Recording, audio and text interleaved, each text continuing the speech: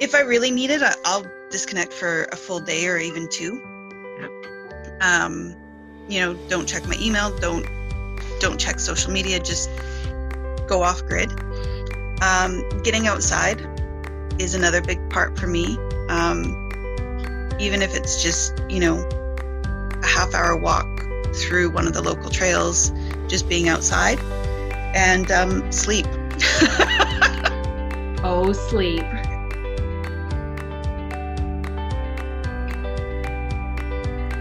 In a world of store-bought items and a world that seems to never slow down, we make with our hands and tools. Here at Wool and Spinning Radio, we take a moment to breathe, to chat, to reflect. As the world continues in a whirlwind around us, we sit quietly at our spinning wheels with our knitting needles or on our looms. The gentle motion of twisting a spindle, watching it dropping slowly to the ground, or the click-clack of needles tapping against each other as we turn a heel, brings solace and comfort.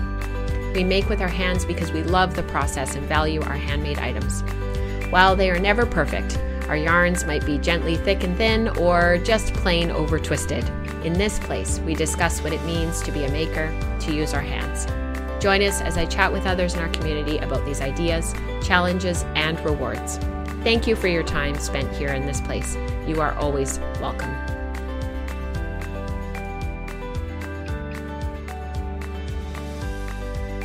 Welcome to Wool and Spinning Radio. This is episode 58, and we're recording this at the end of July, and so this will go live in just a couple of days, actually. And I'm here with Eve and Katrina. We decided to hop on Zoom, have a little chat, have a bit of a catch up, and welcome to both of you. Hello. It's good to hear you guys. So Katrina, you've just spent a bunch of time away. And you were resting and recouping and relaxing. I think you did some hiking and some reading and some spinning. Do you want to tell us a little bit about that time and why you did it and what was important about that time for you? Well, basically I rented myself a tiny little cabin in the middle of nowhere. Well, not in the middle of nowhere. It was in Hope. So it's about an hour and a half from our place. And I took 8 days, left the kids at home with my husband, and just went and spent time knitting and spinning and sewing. And you take your sewing machine? I did. Cool. Yeah. I just loaded up the car. It looked a little ridiculous for one person going away, but I just loaded up the car with all the stuff that I wanted, and I'd rented a bunch of movies from the library and was going to just veg and watch movies, but discovered that they didn't have a DVD player. So all my movies were for naught, which is fine. But they had Netflix, so I found something to watch on Netflix, and I just disconnected from everything. I turned all the notifications off on my phone, and I said I could check email once a day just so that I could respond to people if they needed something urgently. And so I did. I would check my email once a day, respond to those messages, and anything that came in after that got dealt with the next day. And basically I'd said to Eric, I haven't taken, I've taken a couple of weekends here or there to go away with friends or different things like that, but I haven't taken time away by myself since before we had kids. And how old are your kids? 11 and almost 9. So it's been a really long time. It's been over a decade. Like when you say it like that, it's like, significant. Yep. It's a significant amount of time. And, it was one of those things where getting away was just needed. It was needed to decompress and recharge, and be alone and to think about things and to journal and to read what I wanted and to sleep when I wanted and to just do. And not have to worry about somebody else's schedule or feeding the kids or making sure laundry was done or any of those things that you have as responsibilities when you're a mom. And then on top of that, running a business, and running a business from home, it becomes really hard to decompress at the end of the day because all of those things that didn't get finished are still sitting there staring at you. It's not like they go away. And so removing myself from home was the easiest way to be able to disconnect from it. Yeah. And we had a trip planned for May to go to Scotland, but obviously with COVID that didn't happen. And so I had been really looking forward to that as a break from work and the pressures of what was going on. And so I just said to Eric, I said, I just need to take this time and just go.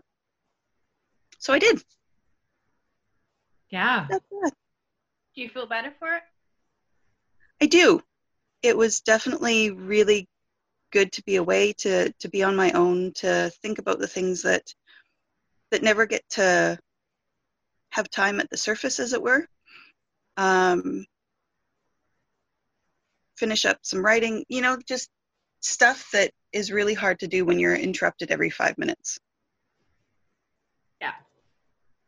And as much as I love my kids and I love my family, it was nice to have a break. Yeah. I think you've got to take time for yourself and just like put yourself, because the thing is that being a wife, like I'm speculating here, I'm single, I have no kids, but like being a wife, being a mother, you've got someone else's wants and needs prioritized above your own sometimes, and it's time just to put yourself first and just say, I'm going to do what I want to do.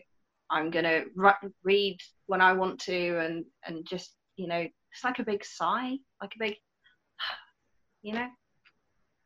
It is, because, as for me, like I have a really great relationship with Eric and he is super supportive, and there's nothing that I would change about the way our relationship works.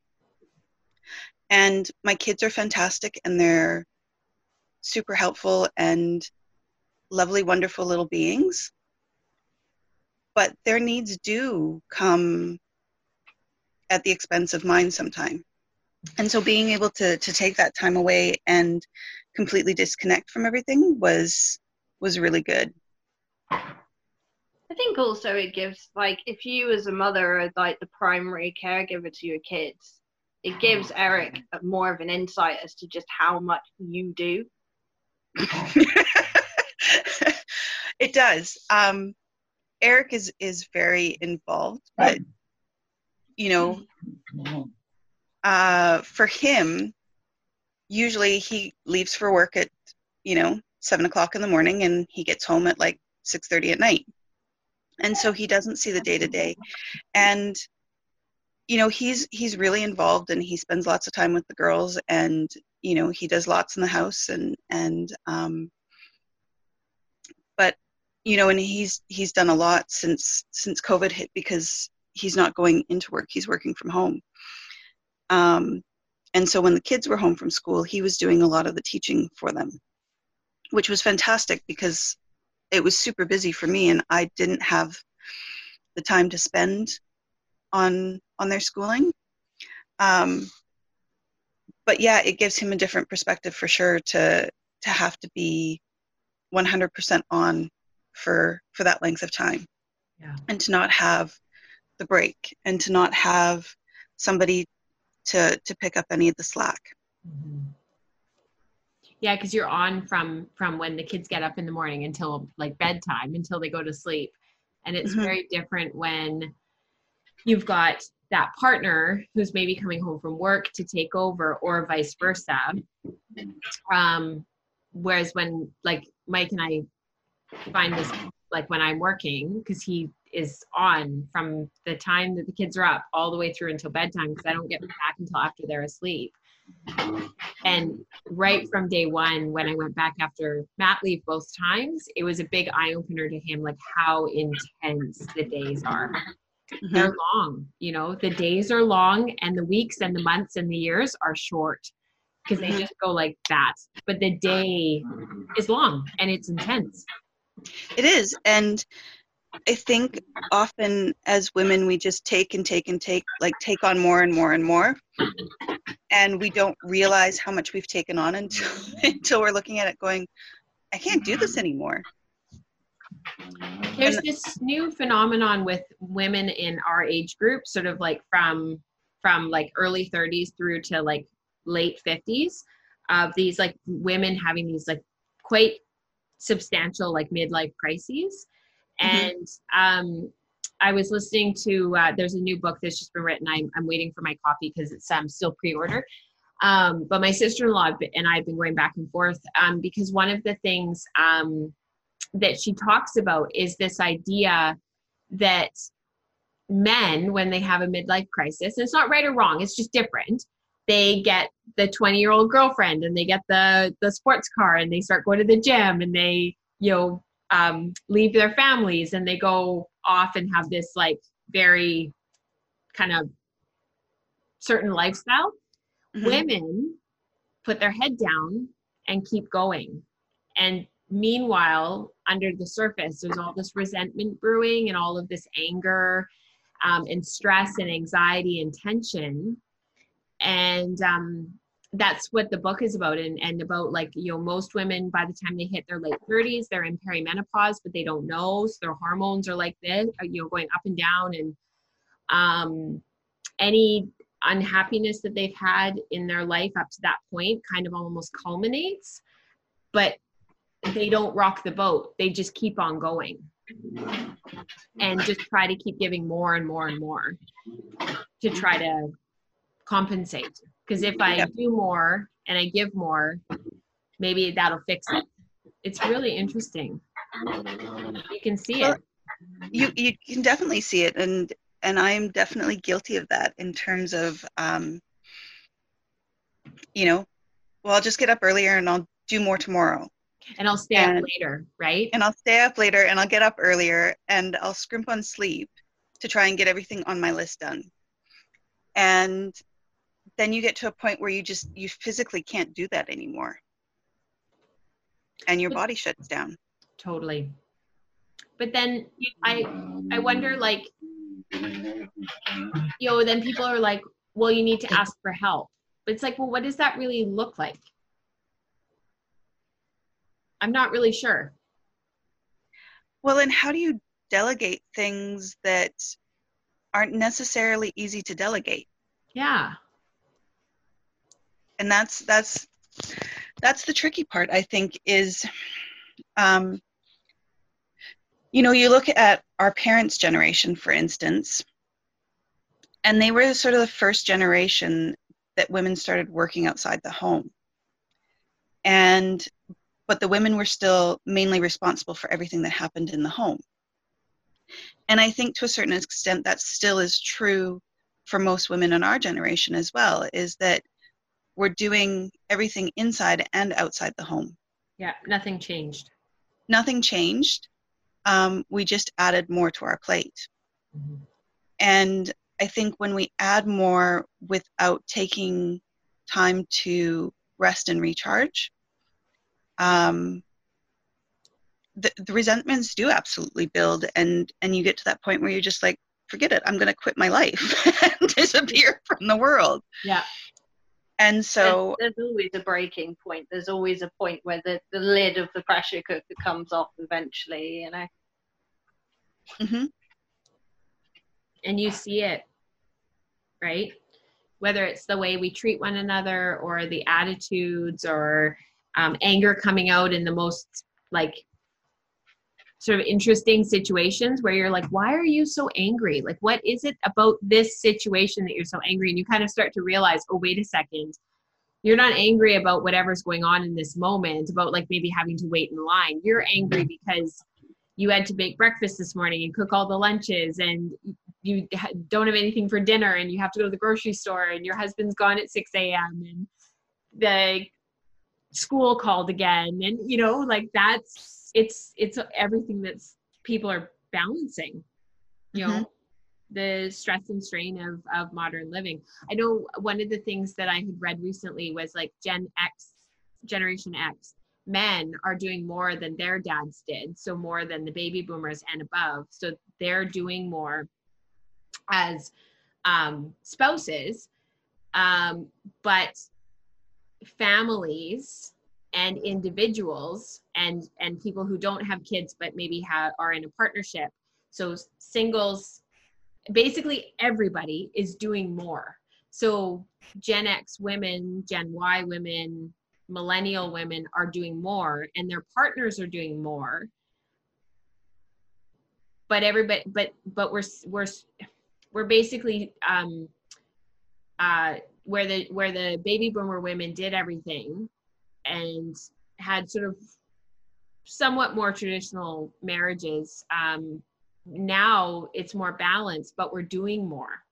When I read that, I was sort of like, yeah, that makes sense. Like my mom worked outside of the home, but she still did everything at home, you know?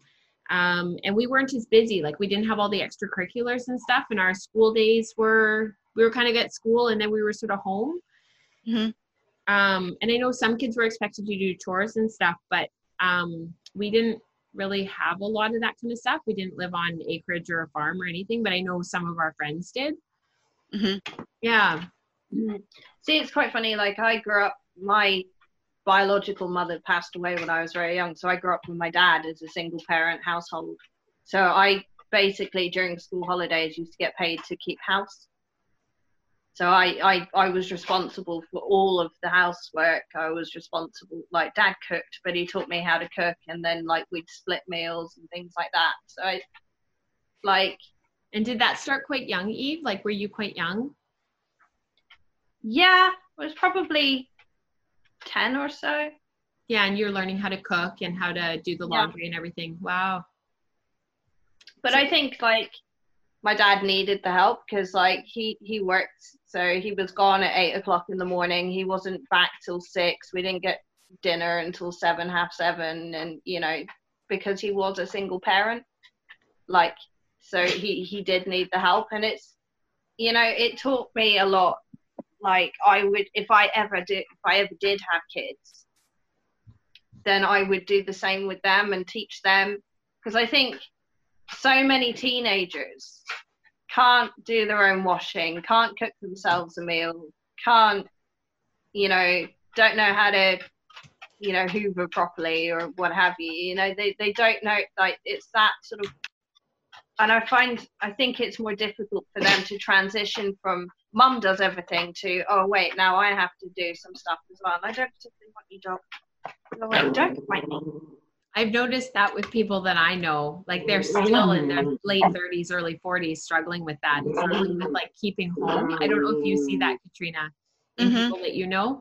Yeah. No, I definitely see that in some of the people that I know where they were never brought up to do any of that stuff. Like they don't know how to cook. No one cooks, no one, you know, and like I was brought up in a household that every Sunday we spend the day cooking for the week, and we do huge batches of stuff. And I was one of 4 kids, and my parents ran their own business, and they ran their business from home, and they worked long hours, and everybody pitched in. Everybody had responsibilities. And like I started cooking and stuff when I was like, I think the first time I made apple pie by myself, I was 7. Yeah, ditto. I was 8. Yeah. And so those are the sorts of things that, like, I mean, my kids are in the kitchen with me, and they help with things. They don't do as much as I did as a kid. And I think part of that is just because I have so many things on my plate, taking the time to slow down to get them more involved is hard sometimes. Yeah. It's like a conscious choice that you have to make, right? Like to say, I'm going to take this time. I'm not going to resent it. or get annoyed. I was telling Eve this morning that so James has been asking to learn how to make breakfast scramble. Mm-hmm. It's his favorite thing, and he knows that he can't really do like waffles on his own. He can't really do pancakes yet on his own. We're getting there, but not quite. So I told him I would teach him how to do breakfast scramble. But like I was saying to Eve, I had to go over using the stove with him a couple of times. Like, this is how you can use it safely. If you can't listen and focus and do this properly, like, you're not going to be able to do this. And he was just over the moon, Mm-hmm. and just taking that time, slowing down, trying not to be annoyed when he, made a mistake. It's hard. Mm-hmm. But I think, like, for me as a teenager, like, I was always taught to think. I find a lot of teenagers these days quite self-absorbed. I wonder if that's partially social media. People in general are so very self-absorbed. It's like, next door came in and she was like, Alfie cooked me dinner tonight. Alfie's the youngest, he's 17. And she was like, yeah, Alfie cooked me dinner and it was great. But she basically now, the rule in her house is you feed yourself. Because the kids are older? Yeah. They're 17 and 21. They're old enough to work a cooker and, not burn themselves. And yeah. But it's nice that he thought, rather than just feeding himself, he thought of her and fed her too. Yeah. I tend to find that a lot of teenagers that I've met wouldn't have thought that. They'd just think, oh, I want a sandwich. They wouldn't think, would you like one as well? They would just think, I want a sandwich, I'm going to make a sandwich, and me. Mm. But I don't know, because I was in care, so my upbringing's quite different to the usual kind of mum and dad, and mum does everything, and so it's probably given you a quite a different perspective. Oh yeah, definitely. Like, I was 15 when I got taken into care, so I was kind of old enough to kind of know what was going on, and like, I wanted it. Like, I wanted out of my dad's house because it was just unsalvageable by that point. So it was just things that a lot of like normal kids with normal backgrounds don't have to think about. Yeah. Whereas I was kind of like, if I didn't cook myself for dinner, I didn't eat. So, I always had to kind of like take the initiative to actually think, right, okay, we need to think about food. We need to think about clean clothes. We need to think about, this sort of this, that, and the other, like, is the washing done? Has the bin been emptied? Like normal day-to-day stuff. Are there groceries? Yeah. Is there food in the house, Yeah, that totally makes sense. Your average 15-year-old doesn't really have to think about it. I know there's child carers and things like that, and, they have to think about this sort of thing, but your average kind of 15-year-old just thinks, oh, mum's gonna make dinner and we'll sit down and we'll have family time and we'll watch TV and I'll chat to my friends online and blah, blah, blah. Like, they're not thinking, like, it just doesn't cross their mind that there might not be food in the fridge, I think that's something that I've spent a lot of time thinking about with COVID, because our next door neighbor, he's he works for RCMP, which is our national police, but he, just because of the unit that he's part of course, they get called for a lot of like domestics and a lot of drugging. It's drugging gang unit basically. And so he's mentioned quite a bit, like there's a lot of kids right now and young people who are at home in really unsafe situations, and it's the food insecurity. There's no food in the house, there's no money for food, there's no way to get food, what,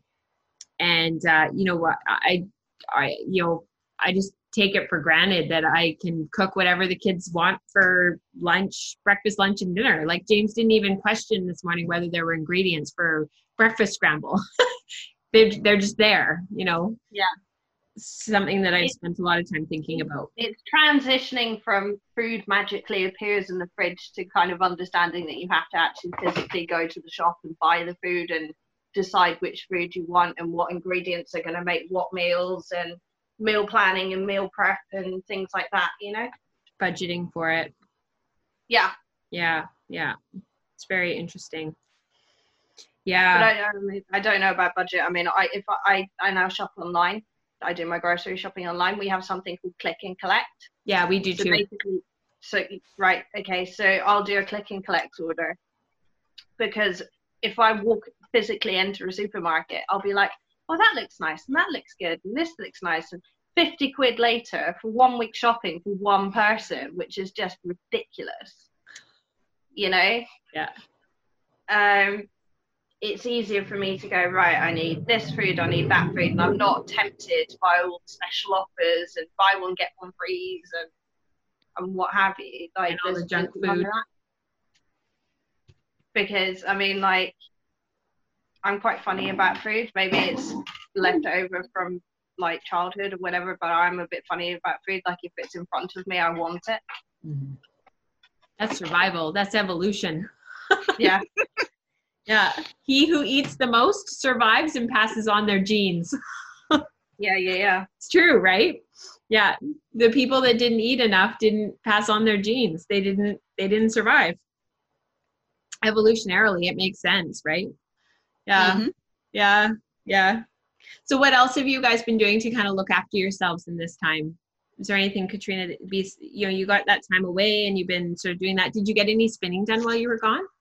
I did a bunch of spinning and knitting, and yeah, I crafted the whole time that I was at the place. I did some hikes and stuff just to get outside.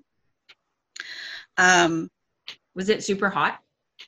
You know what? I went super early in the morning. It wasn't that bad. Oh, good. Yeah, I'd get up and I, from where I was, it was only an hour to get into Manning Park, and so I went into Manning Park a couple of times. And so there's like, I mean, you're in the mountains and it's a lot cooler in there. But even for, like, I mean, I was hiking by 7 or 8 o'clock in the morning, and so I was done by 11. Yeah. And so I think those are the things that we've done as a family, is to continue to get outside and to spend that time walking or going for a bike ride, or even just like getting the kids to go outside and play in the backyard. I think it's so easy when everything's shut down to sort of just hibernate at home and stay inside and not want to go outside into the world. Yeah. And so we've definitely been trying to still get the kids out and go hiking and do things outside, so that it sort of breaks up the monotony of being at home all the time. Yeah. Oh, yeah. And out of the four walls. Yeah, out of the four walls. And to force myself out of the house. Mm-hmm. Well, and I think like, as things here have started opening up more, like, I remember when the pandemic started and going into the grocery stores, you just had this like sense that everybody was scared, and there was this overwhelming fear and anxiety within the consciousness that everybody was panicked. And now it's almost the complete opposite, that everybody's just so done with it that they're not thinking about anything anymore. And they're being quite cavalier. Yeah. And so I think there's got to be a balance somewhere in there where people are still being conscious and conscientious about what's going on, but with a little bit more freedom to it. And so for us, like, I mean, we're choosing to, we've got a couple of things lined up, but they're all either things with family or camping trips where we know that we can sort of be self-sufficient and still be outside, but be on our own. And so those are the things that we're sort of looking at in terms of how to best manage living through this pandemic and getting to the other side of it in one piece. Yeah, whatever that looks like. Yeah. Yeah, agreed. Yeah, we're kind of in the same boat, and we're leaving on Monday, and we're going to have a week off grid. And our original plan was to be gone for 21 days, and we're condensing our no, 23 days, sorry. We're condensing our 3 and a bit week trip to 9 days because Mike couldn't get the time off because it's been just absolutely insane at work for him. And Mike's like, we're still doing our original trip that we were doing in 3 weeks. We're just doing it in 9 days. I was like, okay, so I'll pack a lot of knitting because we're doing a ton of driving. But part of the reason why he wants to do it is because we were going so far rural. Like he's like, it's the best option for us to be like, we'll be self-sufficient. We won't need to, we'll probably have to go to a grocery store once, but that'll be it. And he's like, I don't want to, he's like, I just don't want to go to some of the places that are going to be overrun with people. Like, he's like, why put them and us at risk? Let's go to and do our rural trip that we were originally going to do. Like we've got solar on the trailer. We've got big tanks. He's like, we'll take in water. We don't need to go into those communities and be in that community and bringing our and exposing anybody. We can just go rural, get that time off grid that we need, and then reset. I think everyone has to unplug. Just for like, most of my socializing is done online. Like with the exception of Guild and Knit Night, like I don't socialize in person. Like most of my friends are American. I spend a lot of time on Zoom, and even then there are just days where I'm like, hey, I'm not going to see you this weekend. I'm going to stick my nose in a book, turn my phone on silent, and just ignore everybody for a few days because I just need to like unplug. And if that's me and I don't work and I don't have kids and I don't have a partner and I don't have all these demands on my time, and I feel that if I need to unplug, then people who do have the demands on their time, and you, Rachel, you've got quite a demanding job. Well, both of them. Yeah. Both jobs. And Katrina, I don't know like how demanding Crafty Jacks is, but I can imagine there's a lot of people that you need to deal with. And it's definitely been busy. There's been lots going on. Which is good. Yeah, it is all consuming. Like, because running a small business in today's world is not easy. No. Like it's just a fact, Yeah. Regardless of which industry you're in. No. And also your industry is that if you don't make the items, like you make what you sell, like if you don't make it, you can't sell it. So there's like time at the drum carder and time at the dye pots, and that's quite physically demanding as well. Like from the little dyeing I've done, like I know it's quite physically demanding. I don't think you could do it, Katrina, if you weren't as physically strong as you are. No, I don't think I could. Because of the amount. Like you're really strong. Yeah. Yeah. From all your karate and stuff. Yeah. No, I don't think physically I could do what I'm doing if I wasn't as strong as I was going into it. And have gotten stronger from doing it. Yeah. Yeah. No, it is incredibly demanding. And like, I know some indie dyers that do a lot more than I do in a day. Yeah. And I sometimes cringe and go like, I can't do that, and think, it's not enough. But it's like, there's a balance for me between providing good quality product and not killing myself to do it. And it's got to be sustainable. It has to be sustainable. And, like the stuff that we card, I dye all of that fiber as well, or 95% of it. There's very little of it that I get sourced elsewhere. And so all of that stuff has to be dyed, as well as the stuff that I put out for sale. And so it is a lot of time and energy, and it is demanding. And so that time to unplug and be away from it is really, really important. Yeah. And for me, a big part of that is being outside and being able to go for hikes or walks. We have tons of dikes and things like that around here that are close and that provide us with safe places to walk that are, even if they're busy, there's enough space that nobody's in each other's space. Yeah. We live See, in that's such an awesome part of weird. the world. Like I live quite rural. I live in a little mining village, and there are like walks and things, but the pathways are quite narrow, and like you have to sort of like not quite rub shoulders as you walk past someone, but not far off it.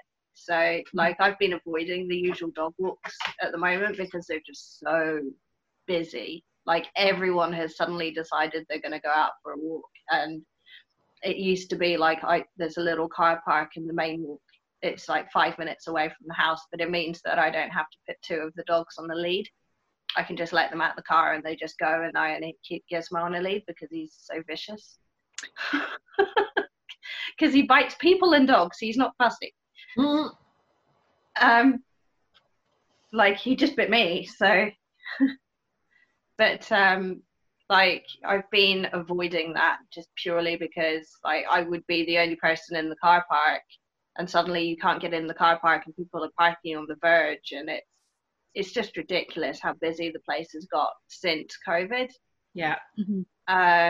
So I've been sort of like, I'll take them down the beach because it's a wider space, and yes, there's people there, but you can easily like get your own space and get your own little area and things like that. And like I grew up on the coast and I lived inland for 8 years, and just being back on the coast again is just, it's like the beach is my happy place.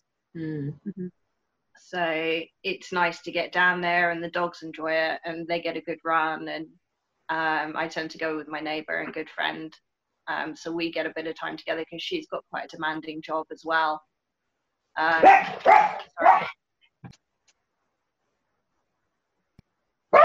Like she's got quite a demanding, she's a family support worker, so she can step down from the social worker. Hang on a sec. Gotta love dogs. I miss them so much.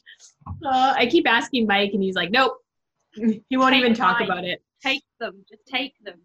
Yeah. I'll take one. You take Gizmo. Perfect. We're joking around, like dogs have house names because I talk to my dogs a lot. Like they have house names so that when I'm out and I call them by their actual name, they still respond and come back. So it's, Gizmo's name in the house is Sid, after Sid Vicious. Because he is vicious. He is. Yeah. Like I have to put, if anyone comes in the house, I have to put him away because he bites them.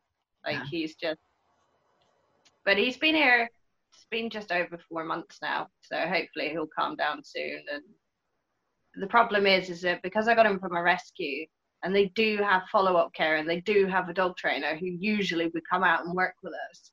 But because of COVID, they're not allowed in the house, and I'm not allowed to take him down there. So we're sort of communicating by email at the moment. It's too bad you can't get on like Zoom or something. Yeah, I think she's just busy. Like she's gone down part-time. She's sort of part furloughed, and you know, just she's got so much on. Like they've got 24-odd dogs in there that she's got to deal with, and you know, she's just got a lot on. And like I knew Gizmo was a swine when I took him on, because that was my reasoning, was to go and get the dog that nobody else wanted. Like the old dog that nobody wanted because they were old, or Gizmo because he's a vicious little brute. You know, he's generally fine, and if he does bite you, like he doesn't draw blood on me, so it's more noise and bluster than anything else. Like he's not truly mouthing, right? Yeah, it's like hard mouthing. Yeah. But my friend, she came over next door, because I had some MDF left over from when I cladded the studio, with this shed come studio. And she was like, oh, I need a bit of wood. And I was like, well, I got the stuff in the shed. It's been sat there for 2 years. You may as well make use of it, because I'm clearly not. And she came over with her friend, and he got bitten the minute he walked in the door. I was like, watch out for the, oh, too late, never mind. So I have a question for you guys before we wrap up. What do you think, how can I word it? What do you think would be like your top 3 tips for like getting that restoration that you need sometimes when life is busy and you're feeling burned out and you're feeling a bit resentful? What would be like the top 3 things that you think help? For me, it's disconnecting from all social media. So going off grid? Like, just going off grid.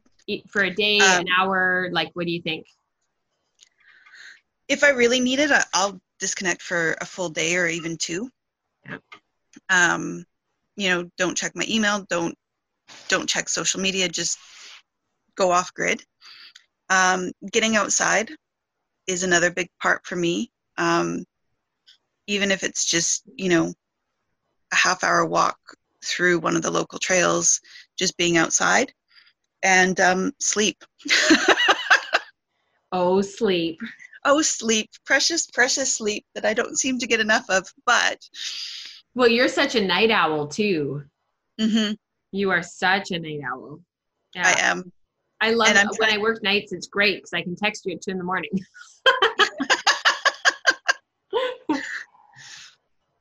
Yeah. But it's not good for your health. No, it's not good for my health. I read this really funny thing. It was about sleep. So on that subject of not getting enough, it was this really funny, it was a meme somewhere on Instagram. It was one of those things where it's somebody that I follow, and he's, it was quite funny. He's like, most people don't get enough sleep.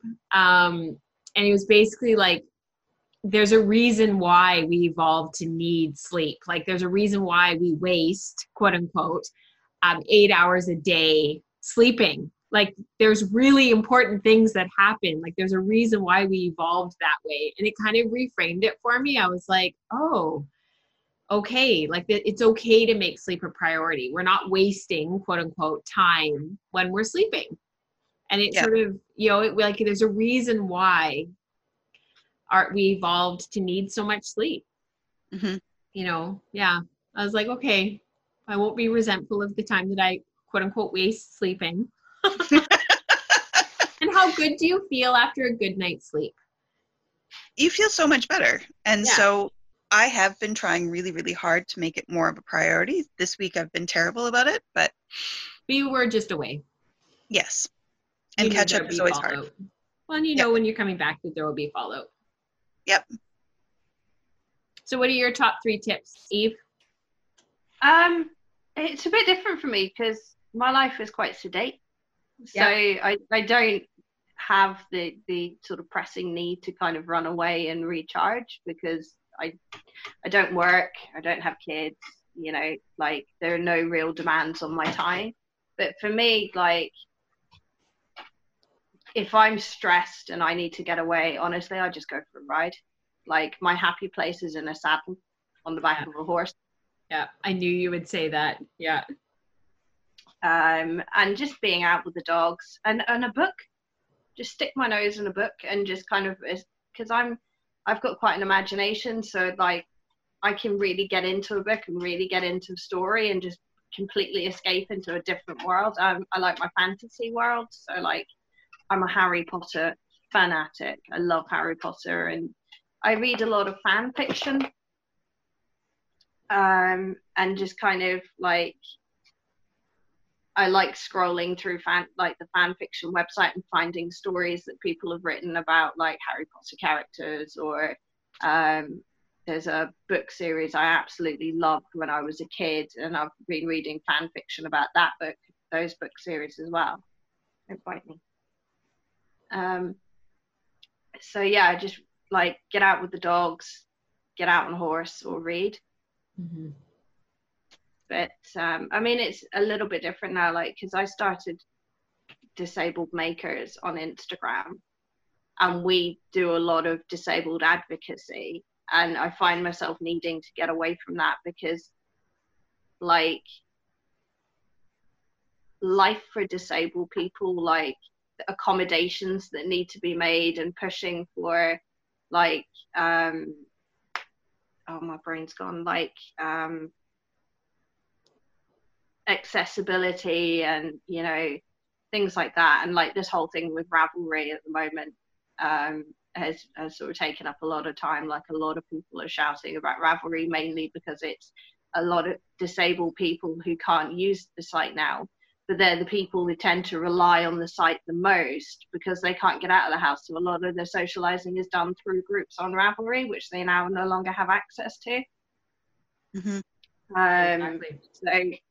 But I mean, I took 6 months off. I literally went, because we co-founded it. There's 3 of us that run it, and I just sort of. I'll link the account on the post for this episode so that people can find it.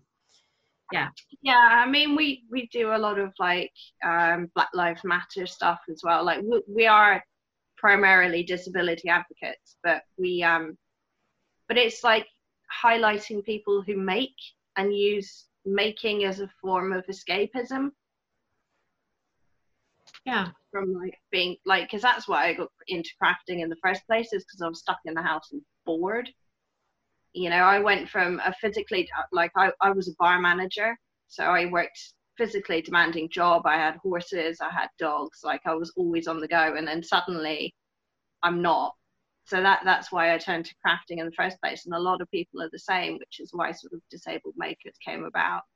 But knowing that, sorry, this has turned into a bit of a political rant.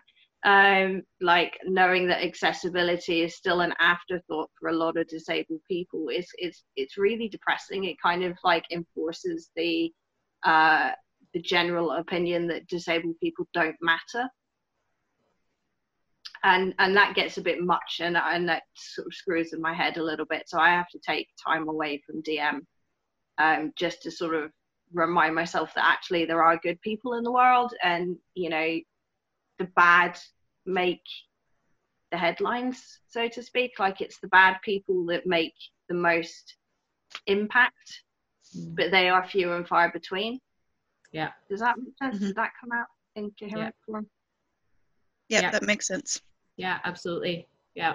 So, and it's important to recognize that you need a break sometimes from some of that, like from moderating an Instagram feed like that. That's very intense.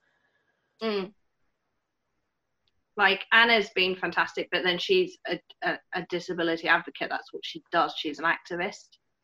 So this is more her domain than it is mine. I said I wanted to start DM to start an Instagram community, because I'm community based. Like, I just want people to have a space where they can find like-minded people who understand that, you know, they may not be able to leave the house, and they may not be able to hold down a job, and they may not be able to date, or, you know, just what like able-bodied people take for granted. And not have to explain yourself all the time. Yeah, exactly. Like, knowing, it's just that knowing, that complete comprehension, because you've lived it yourself, or you are living it yourself. Yeah.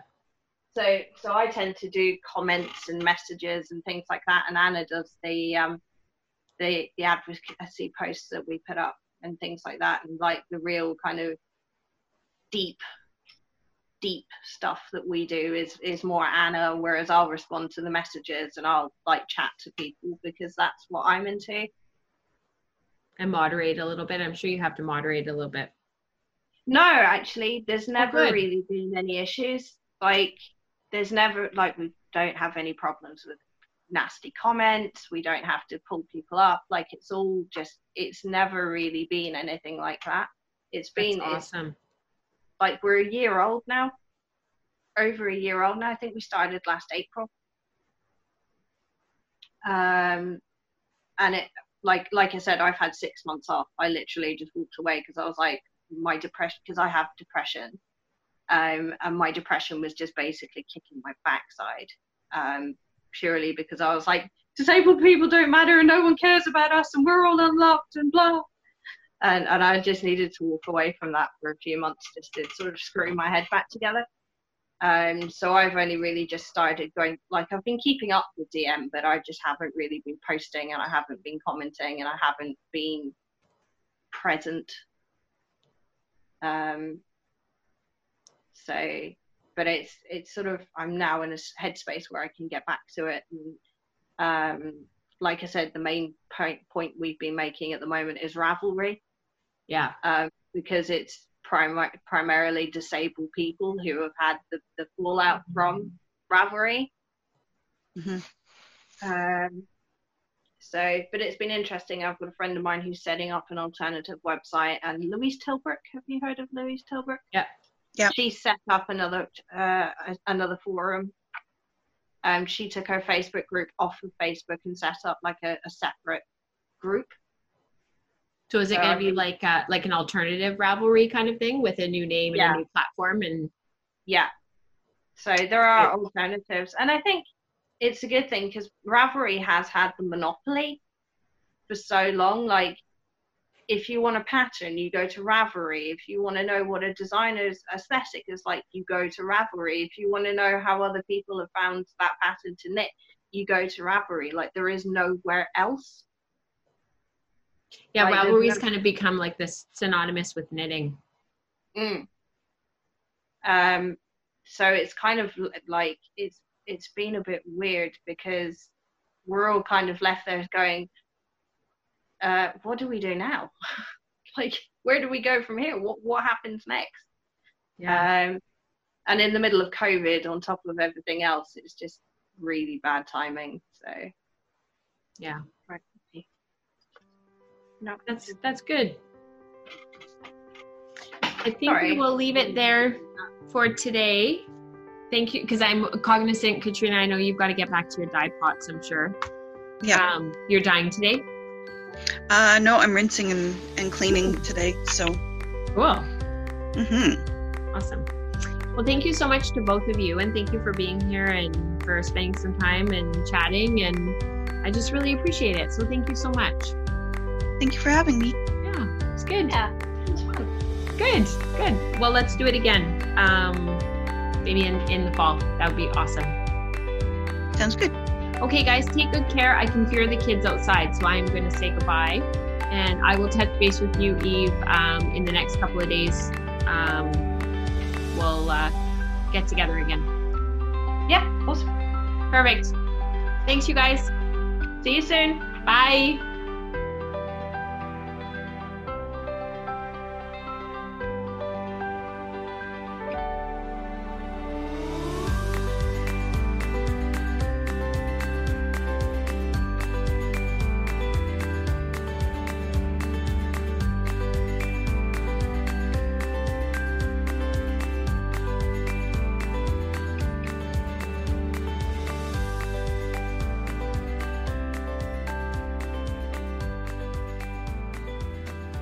Restore and knit.